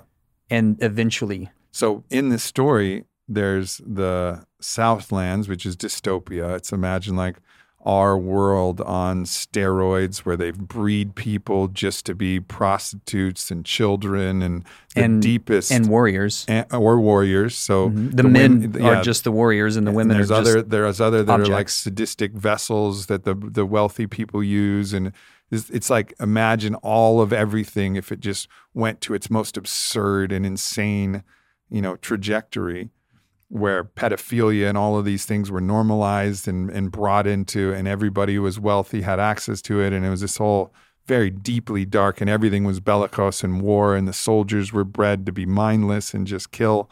And they interact with a classic utopian society of community and ritual and support and magic and a really beautiful, and it's a clash between both of them. And as the soldiers come up, the Northlands make a decision, a difficult decision that was, debated hotly, even still, like we should fight them, but like we can't fight them. It won't work. And eventually the elder women in the tribe, basically in the community, like we have to invite them for a seat at the table. And so they come in with all their guns, and then everybody in a unified voice is like, you have a seat at the table. And the battle turns, and it's a great book. It is a spoiler that I'm going to give, but it's important to illustrate this point because most of y'all won't read this book. But So I think one of the soldiers, they don't even have names. They've been dehumanized to the point. Like so they don't have, 0157. I think it's 059. 59, I think is his name, but might not be that number. But whatever, you get the idea. And so 59 starts, he gets kind of aggravated and he just starts shooting people. Shoots a woman in the head, shoots a child in the head. And every time somebody else takes the place of that person who is standing and says, you have a seat at the table. You have a seat at the table. Shoots another one. You have a seat at the table. You have a seat at the table. And that breaks his psyche. It's the moment where he can no longer hold the distortion anymore. Mm-hmm. And then he becomes he was kind of like the big, rough and tough bully badass in the army. And then he becomes, when he lays down his gun, everybody looks at him like, oh shit. And the tide of battle turns by causing all of the military to defect to the other side and say like, fuck this, we're done. Mm-hmm. And such a potent story that we don't see told very often. We still are locked in you win by killing all the opposition. I don't know. Yeah, it's the most empowered experience that I've had in a narrative, in a storyline, to show the power of our transformation when we keep coming to the adversary with love and faith and a recognition that we hold a position that is unwavering. Whether it might be recently I went through a process where I realized my integrity is not for sale. My compassion is paramount. And the more complete story that you're describing in the Fifth Sacred Thing is like our exalted position to become that which we know is possible.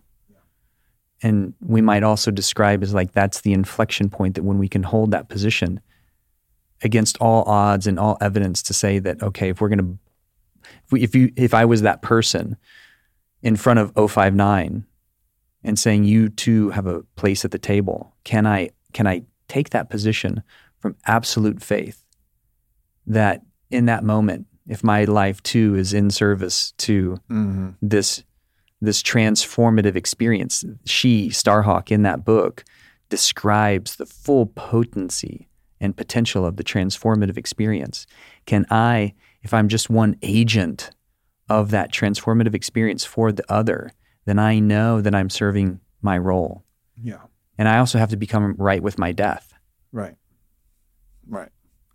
I mean, what that requires is a bodhisattva level of compassion and awareness. I mean, it's no easy task, and it's not applicable to every situation, right? Like you have a crazy person break into your house looking to kill you. Like I'm in my book, like defend yourself, because it's not like a concerted collective effort. It's as an individual attack, and every rose has a right to have a thorn.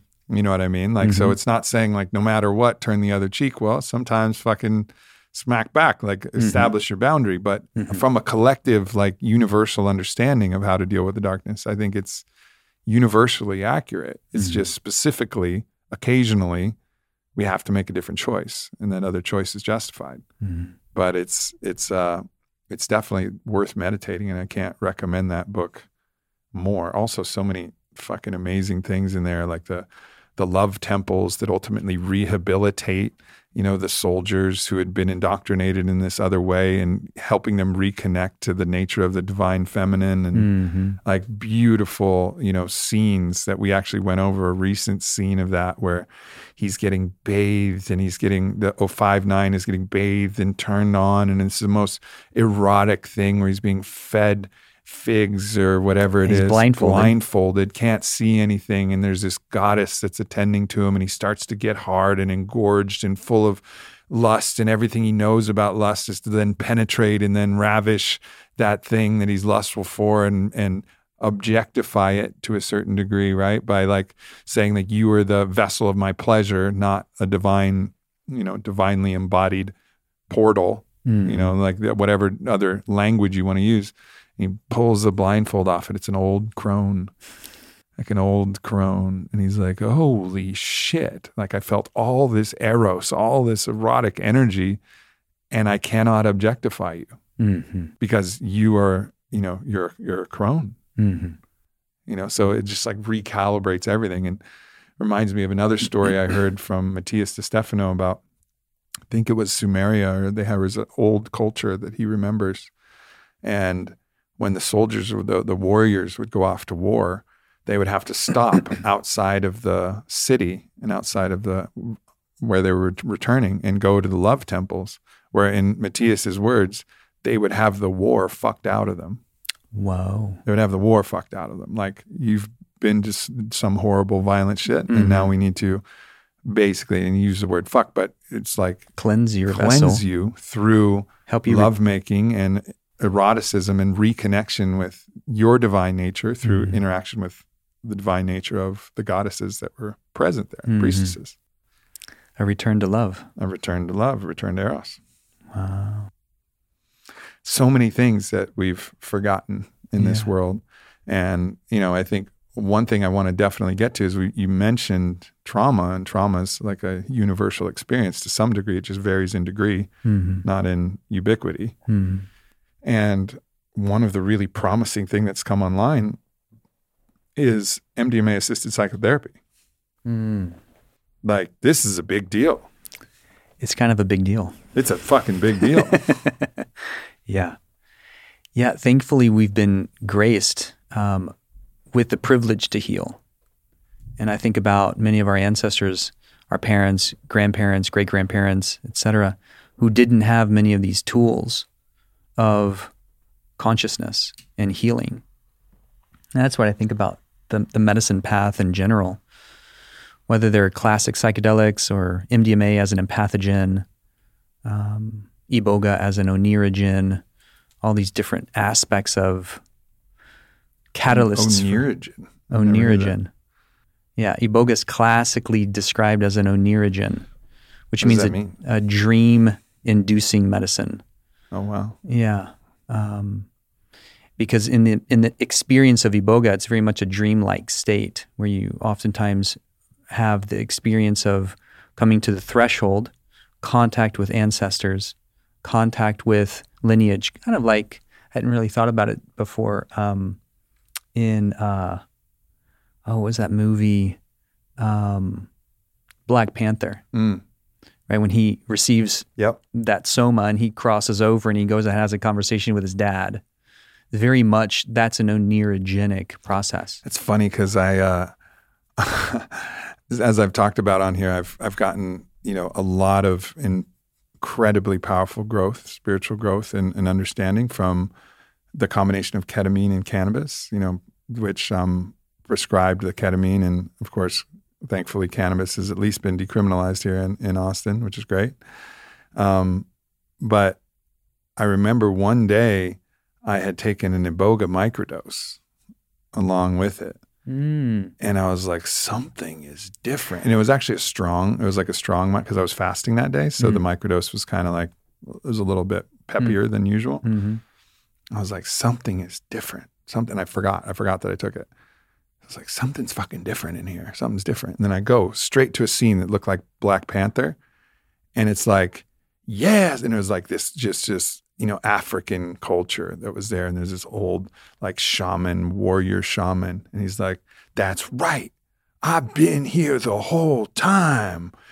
You forgot about me, but I've been here the whole time. And I was like, whoa. It's like, yeah, you're right. I'm sorry. Like, I forgot. It's like, that's right. You always forget that we've been here the whole time. So it was like in the micro and also the macro of like, oh yeah, you're our ancestors. We go back far enough. You're the cradle of civilization. This is where we all came from. And we can forget that. We can forget that culture that's been here the whole time, and we can all trace our roots all the way back. And Iboga, like in that onerogen classic way, was like connecting me with that warrior shaman that was like giving me a stern lesson of like, don't you forget, son, been here. And he's pounding his chest. I've been here the whole time. Whoa. And I was like, deep bow. It was like fucking deep bow. And I was like, all right. Right. That's beautiful description Mm-hmm. of that onirogenic process and coming back into contact with our ancestors, talking about the cradle of civilization, all of our collective ancestors. Yeah. Iboga has that really unique fractal that consistently offers people. That's why oftentimes it's described as a crossroads medicine, crossing the threshold of consciousness over the arc of experience towards our ancestors. We might call that, like in the medicine wheel, the North Gate. And it also has this fascinating experience of being able to cleanse our physiology and our neuroreceptors to the extent that many of the clients that we would see down at Crossroads who may have been addicted to heroin or pain medications, opiates for decades, would go through one treatment. And through that one treatment would be cleansed of that addiction with no craving and no withdrawal on the other side. Mm-hmm. Like, there's no other medicine that quite does that on the planet like Iboga. No. And all these medicines have their own kind of unique fractal of potentiality and how they unlock these unique gates of our own consciousness. Cannabis will do that uniquely. Ketamine will do that uniquely. MDMA, LSD, San Pedro, 5-MeO, all these different keys to unlocking these unique gates, because we're all these multifaceted, complex iterations of consciousness.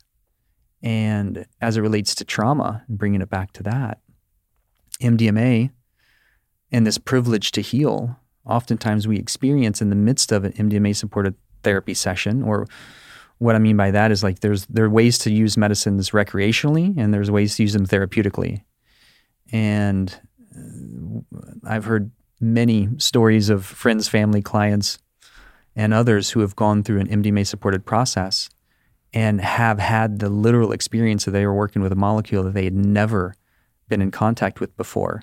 Even if they've done it myriad times. Recreationally. I've had that experience. Right. I've had that experience. Wow, recreational. My first MDMA experience was in Australia with my girlfriend at the time when I was 21, something like that.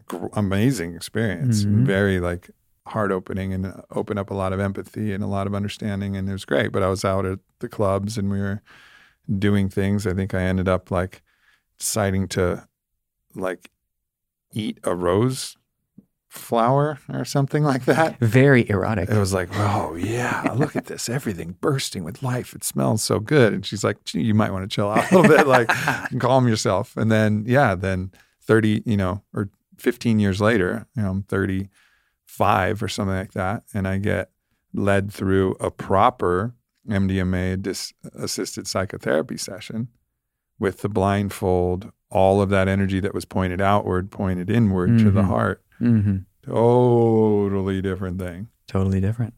And coming into contact with how MDMA works is, you'd be hard pressed to construct a better molecule for trauma recovery work because of how MDMA works in the system. It softens the fear center. It accelerates our frontal kind of capacity, our witness perspective, and it solidifies even more actively the areas of the brain between memory and like the story or the narrative of a particular experience. Mm-hmm. So we have a more full memory of a particular trauma with better witness and less fear. So now we can see it more completely. Because oftentimes what's happening with people with PTSD, whether it's classic PTSD, like soldiers on the battlefield who are in an experience where they almost die, or they come into contact with just atrocious violence, witnessed or experienced first person. And then to go through this kind of recovery process that the psyche's trying to work through, but is stuck at the trauma, at the point at which it was so overwhelming that the psyche couldn't take it, so it walled it off. But the psyche's always trying to work towards resolution. Mm-hmm. So the resolution of that is the nightmares and the flashbacks and the constant re-experiencing of it, which keeps the nervous system in sympathetic overdrive, fight or flight, keeps the psyche in that fear response of feeling overwhelmed, but it can't quite get to resolution. So you have something like MDMA, and in that therapeutic process, the internal orientation, heart expansion, oxytocin, less fear, greater memory, better witness. Now I can see the whole thing. And not only the whole experience of that one traumatic event, but also the associated potential reasons that happened. More compassion for the perpetrator, more compassion for my position in it, more understanding of all the causative factors that led to it in the first place. So now I can work towards healing the trauma itself and working towards integrating that for full resolution, forgiveness, integration, healing, and kind of like becoming now a more complete whole self, because that traumatized part has now been rescued and brought home. The kind of like the protective archetypal imprint that's been holding that trauma at bay because it was too overwhelming. I didn't know it was going to annihilate me if I came fully in touch with it. That protective archetype can relax, knowing that now that traumatized part comes home, I can actually, in my more full, complete, mature consciousness, oftentimes supported with a therapist who's helping me work through it, because I'm not just doing that on my own. And I think MAPS has this well. It's the therapeutic process that's working towards resolution. The MDMA is just allowing it to happen more actively. Mm-hmm. It's not the medicine that's doing the work. It's the therapeutic relationship and the arc of processing it that's actually doing the work. The medicine just allows it to be more available. Yeah. And in that kind of like perfect neurochemical interpersonal process, now we have the opportunity to bring that trauma home. And the reason I call it the privilege to heal is our ancestors, parents, grandparents, great-grandparents, etc., didn't have the opportunity to work with these tools to heal their own trauma. And that trauma has been learned and propagated generationally. Passed along. Just like a learned behavior will be passed along. All animals have learned behavior passed along. That's what helps us continue to evolve. So we've also inherited all of these trauma patterns that now we have the opportunity and the privilege to heal. So it may not have started with us, but it's still ours with the opportunity to be made right, made whole, and then liberate the future generations from not having to carry my own unmet needs, my own trauma, that the future generations can just be who they're magically imbued and embodied to be, and hopefully collectively help us re-trajectorize this floating water rock into a more sustainable trajectory. Mm-hmm. What is the mechanism that allows people to, I mean, it sounds like a very much of a protective mechanism, but so many people who've experienced trauma are unaware of their trauma, particularly sexual trauma or trauma that's happened in your childhood. I know so many people, and through this medicine path, have uncovered like deep, particularly sexual trauma, but not always sexual when they were younger. And it's interesting, it's interesting. And it makes, I've seen it so many times, both with men and women, don't think that this is just a female thing. It's not, it's absolutely not. But it's such a powerful force that even myself, I'm like, wait, like I'm all good here, right? Like, what else don't I know? Yeah, is there some funky shit that happened that I'm not remembering? Right. Because they literally will go from no recollection to sometimes a thread to sometimes like the veil is lifted and all of a sudden they can see all of it. Yeah, a full trauma recovery process. Right. Spontaneous. It was unknown. Exactly. It was so well defended that it became completely out of the awareness of consciousness. It's a survival mechanism of the ego. We're built to survive. The ego is built to survive. And when we come into contact with something that feels overwhelming and annihilating, life-threatening, it can feel so overwhelming to our psychic structure, especially when we're little beings. And we're just the sponges of our environmental exposure. To have something that feels so antithetical to our sense of safety and wholeness and wellness of life, particularly if that trauma became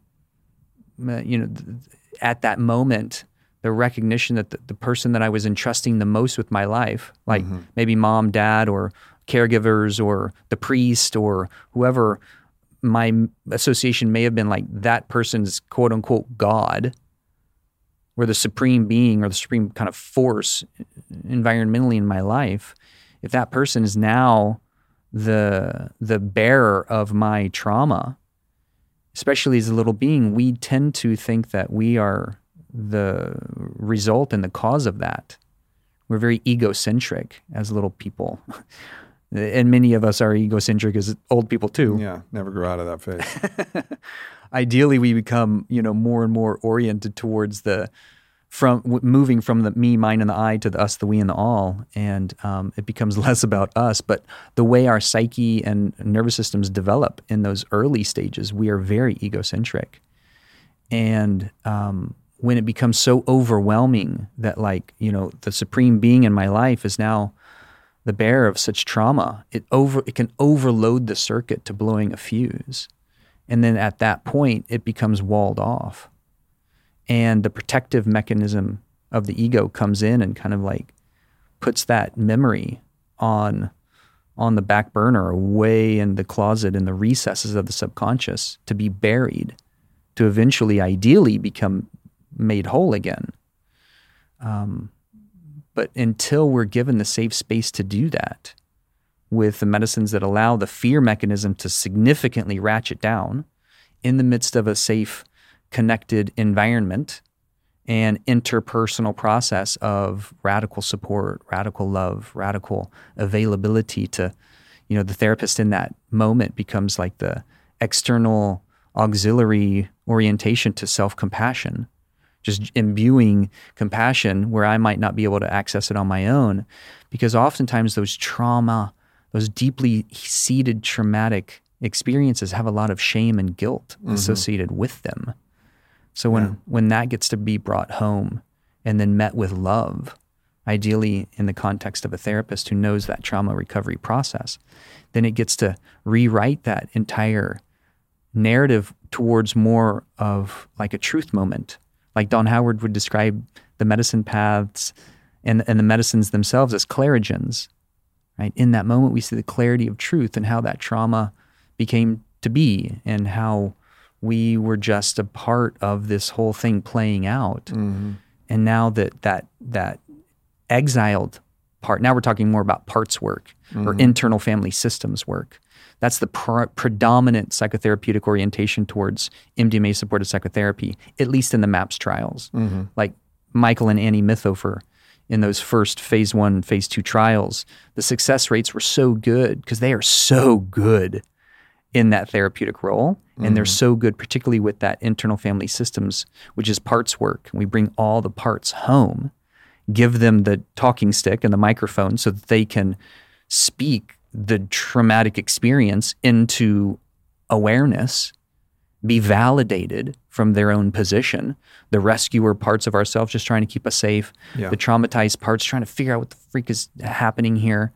The sense of overwhelm, the sense of shame, especially if it's sexual abuse when we're really young, then there's like this perverse pleasure that we're also feeling shame about, and it's so confusing. I was able to sit in a really well-conducted, ceremony. Of course, these are underground at this point, so I'm not disclosing any details of that. It wasn't with you. If anybody's wondering if I'm giving cryptic notes to sitting in on one of your ceremonies, it was not you. I was sitting in, and it was a young woman who'd experienced a lot of sexual abuse from her father, and there was, of course, an immense amount of rage. So much rage that the rage would almost cause her to shut down. So there's both rage and shutdown, and she was alternating between rage and being like shut down and immobilized in that paralyzation, the freeze impulse, and then the rage impulse, and then as she worked through that, and she was really masterfully handled through that whole process and allowed to give voice to all of the different feelings and all of the things that she was expressing, she eventually got to a place where she felt like she had to share something. And she's like, I'm so ashamed of this. It's like I'm trembling to even share it. But that when she would masturbate in her adult life, she would sometimes think of her father. And like that fucked with her psyche so deeply because somehow the wires got crossed of pleasure and abuse and all of this. And then the shame was actually keeping her trapped in a lot of that. And of course, the facilitators were masterful at not even flinching at that level of shame and normalizing it and being like, yes, like all of this is possible and normal. And like, there's nothing to be ashamed about that. And you could see this just weight, just peeling off of her. It was like beautiful. I mean, it was just like, just tears just flowing. I'm like, wow, like that was possible. That's such a good description of the weight peeling off. That's what trauma is. It's a psychic weight. Yeah, and the weight and the energetic cost of holding up these walls. They're walling off aspects of your psyche and memory. And then what's happening, the festering that's happening behind the walls is one thing, but then also the energy required to keep a force field up. A force field impenetrable to our own recollection and perception. That's a lot of weight. So fatigue is another thing that you see in people who have these kind of things. Like, oh, why am I always tired? My diet's good. I'm working out. Why am I always tired? Well, you're tired because there could be many reasons, of course, and I don't want to be reductionist, but part of it is you're powering a force field, you know, and whatever else is going on, dealing with whatever other wounds that are going on behind that. But you're powering a force field. That's a cost. Yeah, it's an energetic cost. It's constantly running. Yeah. It's like a program that's constantly running in the background that's just chewing away our like full life force psychic experience. You talk about this in this book, A Dose of Hope. It's a good name. It's a good name because a lot of these, the trials that MAPS has run on MDMA-assisted psychotherapy, particularly for veterans and first responders, the inclusion criteria for most people in the trial, they might have expanded it, but at least when I was following it, was treatment-resistant PTSD or trauma, meaning they've gotten a battery of different pharmaceuticals, 10, 12, however many it was, and whatever other treatments that were available that were not MDMA, all failed. So normally you wouldn't run a trial with people where everything else had failed. Like that's not how the pharmaceuticals run things, but MAPS is not that type of organization. They wanted to show that we're helping people that nothing else can help, which is, I think, also why they've been, gotten the FDA fast track status and gotten so much support, bipartisan support from everybody being like, well, fuck, you're helping people in a way that nobody's been able to help before. And it's really powerful, and it is hope for the hopeless. Yeah. Amen. Yeah. Thank you for that recognition. It's, I didn't expect to be in this position. I had been working with Aya for 8 years, underground work, still apprenticing. You and I were doing documentaries down south. And what kind of precipitated me coming onto the radar, so to speak, was my oldest sister's suicide. And just her just like warrior spirit and heart that tried everything to rectify this deep PTSD that she had from her own childhood sexual abuse. We share the same father, and we grew up in different households. And in her mom's household, a family friend, or maybe a family member in that household, I don't remember exactly, because I wasn't connected with her family at all, her mom's side at all, had perpetrated this years-long sexual abuse. And she tried to anesthetize that with alcohol. And she had battled major depression and alcoholism, all as a consequence of this PTSD. And pharmaceuticals, antidepressants, AA, talk therapy, journaling, all the standard of care. Mm-hmm. This is way back when we weren't speaking so much about psychedelic therapy for trauma, or at least I didn't know about it. This is 9-10 years ago now. And when she died, I realized I can't just play from the sidelines anymore. You know, it was really like my call to action to be in an education advocacy position. And then I started exploring other medicines.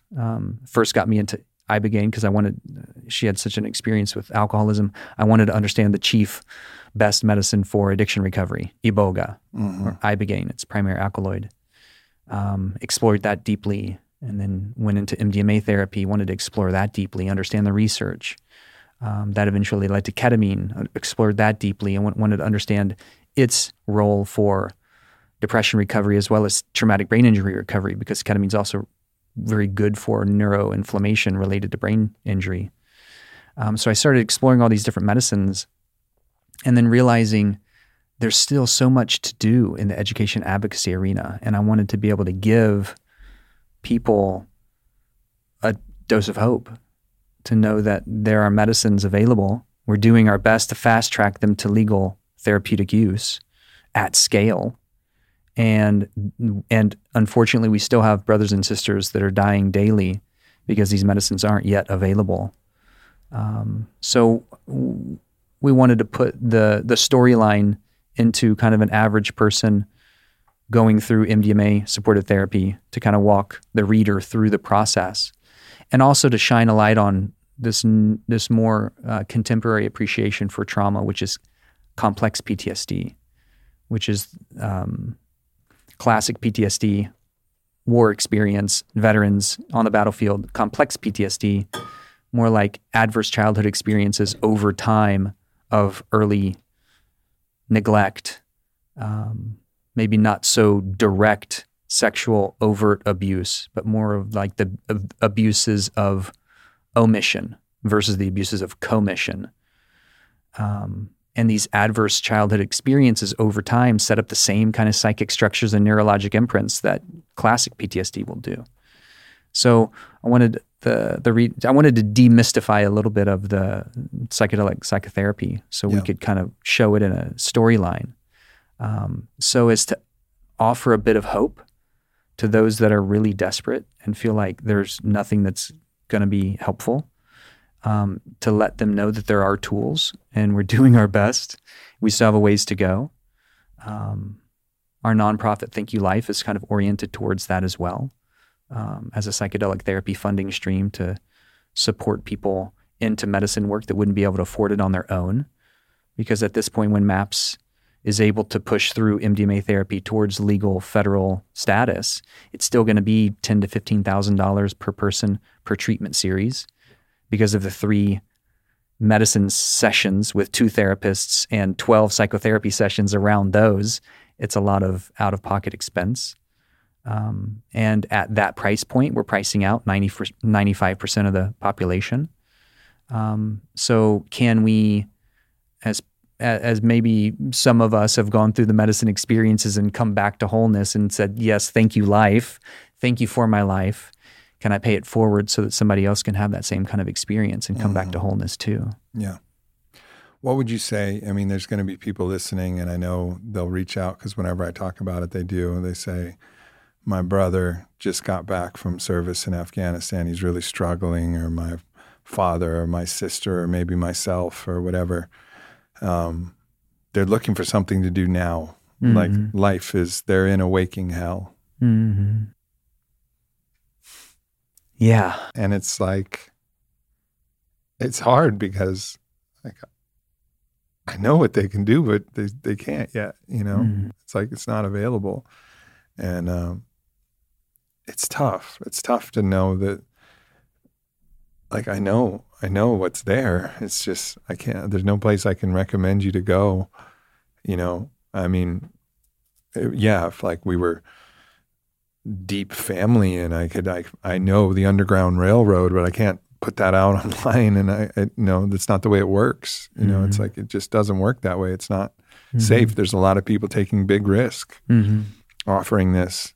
and making this available now. So it's like, what do we tell? And then so, of course, they could just try to take the medicine that they find from a dealer and figure it out. And maybe that would be productive, but it's dangerous waters to try and unpack the trauma on your own without 100%. The guidance. It's not only just one therapist, it's two. It's a masculine and the feminine. And there's a particular way of mastery that really allows these positive outcomes. So you can't even really recommend that.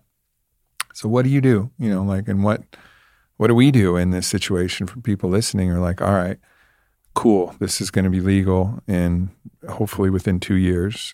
I just read something from MAPS that, Rick had put out and saying like, looks like we're about 2 years out now, but that's a long time to be in hell. It's a long time. It's a long time. So like, what do you recommend when, the Underground Railroad option isn't available and, you're saying like someone really needs help and support right now? Mm-hmm. It's such a good question. Yeah, thank you for asking the question.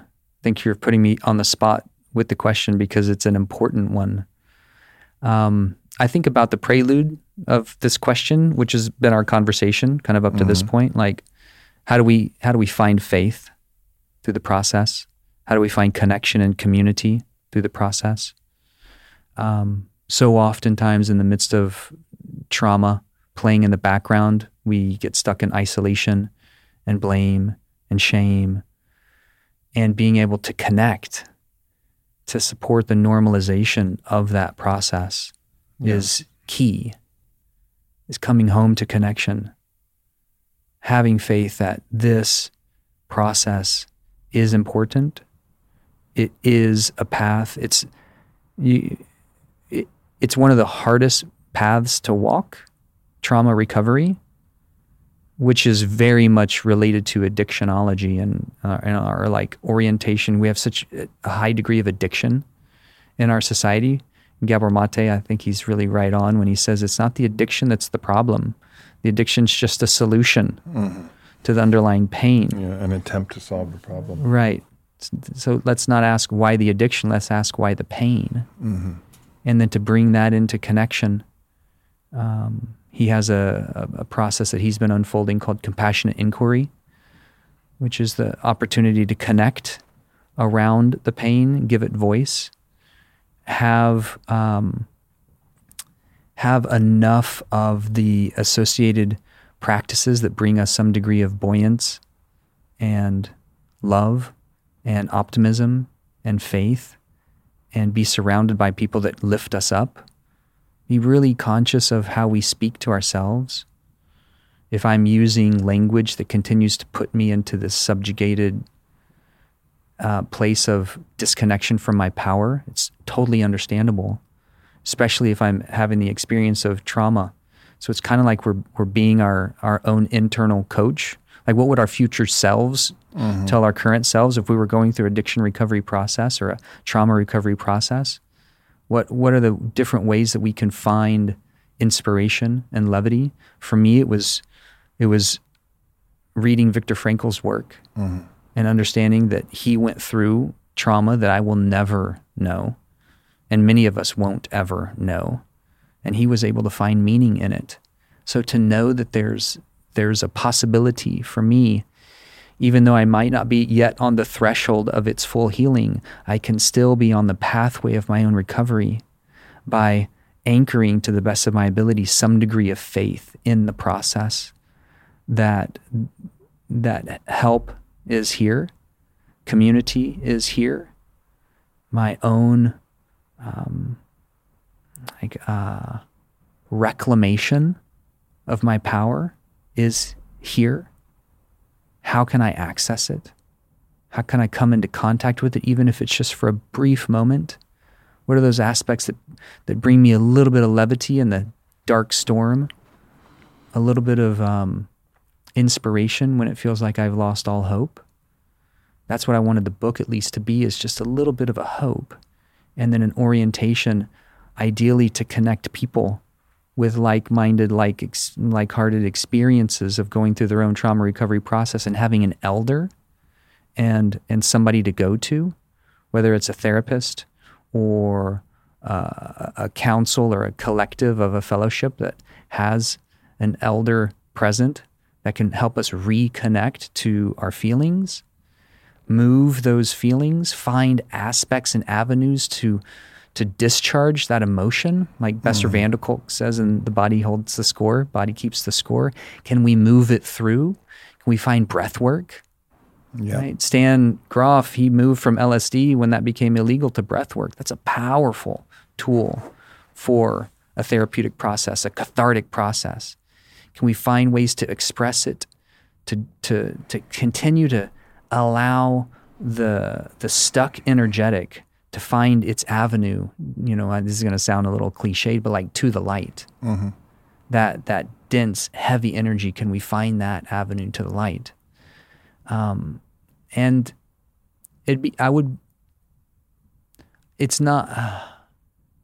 I can't not say that if my sister was alive right now and MDMA was not legal, that I would not do my best to help her find avenues for treatment. Of course. And if that meant the underground community, I would use every tool in my toolkit and every available avenue for healing available. And to your point, it's like, how do we do that? Because those are dicey waters. So it's kind of like if somebody's been starving in the desert and I offer them water, first and foremost, I'm going to offer them little sips of water so that they can rehydrate. If I offer them a gallon of water to reconstitute, that's actually going to do more damage than good. So we're finding that sweet spot of having the opportunity to normalize the conversation of what trauma is and how much we are all experiencing some degree of trauma, whether it's our own or the collective. And how do we have these kind of conversations and touch points with other people and find the ways that are called for each of us to at least start chipping away at it, become curious, become available. And if somebody is, I really appreciated like you contacting the depth of a person's pain when you receive that email. And I've received those emails. Sonia receives some of those and she comes back to me in tears and she's like, how do we help this person? Yeah. Like, okay, well, let's do our best. And I'm still a firm believer that the trajectory of our evolution in consciousness has these superhero sign-up moments that just feel atrociously heavy and weighted and burdened. And it can feel overwhelming to the point that we want to give up. And I've been there myself. And if we can make a prayer and we can really ask, okay, very much, I need help right now. Send me something, please. Whether it's a vision, an inspired thought, a connection with another. For me, it was Viktor Frankl's Man's Search for Meaning just graced my altar. But it was because I made that prayer. And I very much believe in the power of our prayer and the power of our intention. And I know many people have been suffering for a long time in prayer, and they're going to hear this and say, I've been doing that. What else do you have? And my hope is that our conversation can just be another one of those answers, that we know that we have available tools. And in the long kind of trajectory of us healing the entire propaganda of anti-drug, your war on drug kind of like political motivations, even showing in the recent Netflix series, How to Change Your Mind, we're still rehabilitating that as a culture. Yeah. And we're all experiencing the downstream karma and negative imprinting of that propaganda. So unfortunately, we're trying to rehabilitate 30 years of lost time in psychedelic research and rehabilitating the political landscape. And it's very much why I appreciate you doing the work that you do and championing the cause and sending out this message to humanity of the right use of medicine work. And the fact that, too, the medicines aren't here to fix us. They're here to just show us our truth, which is already the inherent wholeness that lives deep within. And we do need these catalysts for consciousness to spark that flame of remembering. And it can feel really overwhelming when we don't have that catalyst immediately available. So that was a roundabout way of saying, please, if you're listening and you're finding yourself in the darkness, may this conversation be just one little moment of optimism and hope, and stay in the prayer. Yeah. Stay in the prayer. And a lesson about prayer is from Yeshua, pray as if it has already been done, because you can get stuck in a trap of praying from a position that reinforces your lack, reinforces the opposite of what you are. Like, I'm so broken, I need help. That is the different way to pray. It's not actually the prayer that actually creates it, which is acknowledge what is true, of course. You don't need to bypass it, but so it would be, I am broken and I'm going to get help. And I've, thank you, universe, thank you, life, for the help that is coming that has not yet arrived. And so changing your prayers in that way, and I think is going to make your prayer so much more powerful. And then just to summarize that, very beautiful way that you phrase everything: one, community, find people that you can talk to. Breath work is legal, available, and something that's extraordinarily powerful. Ketamine therapy is coming online as well, and that's a possibility and a potentiality. I remember, I think it was Rick Doblin himself who said that it's not as effective as MDMA in treating these things, but it gives you enough space as a dissociative, gives you enough space that you can actually start to work with some of these things. If you have a good therapist, you can start to work with some of these things without feeling the pain and fear and panic that it can bring up. So that's another option. And, most importantly, like, just keep the faith that the allies, Gandalf's coming on the hill, with the shining staff, and the orcs may look like they're going to overrun the keep, but just hang on. If you can make it just a little bit longer, all the tools will be available. And hopefully, again, it's such a beautiful philanthropic endeavor, your Thank You Life nonprofit that you're in the process of formulating. But also, hopefully, the government gets some sense, and our insurance companies get some sense, and this is covered by basic insurance, just like getting a 12 pharmaceutical prescription that you're on for the rest of your life is covered by pharmaceutical care. Like, if you really actually want to talk about curing people and actually, ending this weight of debt that we continue to build in all of these different systems, how much we're spending on medicine that's not working, like, hopefully, even the insurance companies themselves will be like, all right, well, this works out better for us in the long run, rather than paying $1,000 every month for all these pharmas. We can actually cure people in 3 sessions. And so it's actually better for us from a business perspective and from a national perspective to actually fund these from insurance. So I know MAPS is working hard on that as well. So hopefully, because we have to democratize healing, fundamentally, like, it can't just be for a few. It has to be for everybody, because we're all in this together, and anything else is bullshit. Amen. Amen. I love you, brother. To the end, hermano. Till the end, brother. Always a pleasure. Yeah, absolutely. Anywhere else? I know you're finally posting on Instagram. It took me like fucking 8 years of nagging you, but you finally got an Instagram that's doing stuff. I see little quotes that come up and things. Good job. I'm still a recovering Luddite. It's at Dr. Dan Engle, right? Yeah. And any other websites or anything you want to point out to people? Yeah, thankyoulife.org. As mentioned, Full Spectrum Medicine is our psychedelic education and integration platform. There are a few other things brewing, but those are the 2 big ones right now. Cool. And A Dose of Hope, available on Amazon. Yeah. And probably other places. But right on. Yeah, brother. Love you, brother. Para bien de todos. Para bien. I love you too, man. See you, everybody. Bye-bye. Thanks for tuning into this podcast with Dr. Dan. If you're interested, please follow him on social. And once again, if you're interested in sitting with him in Sedona, check out fitforservice.com, and let's see what this death meditation he has in mind is all about. I'm actually excited, and a little bit nervous. It sounds intense, but it's going to be an amazing experience, as with everything that's going to happen down in Sedona with Fit for Service. Thanks for tuning in, everybody. I'll see you next week.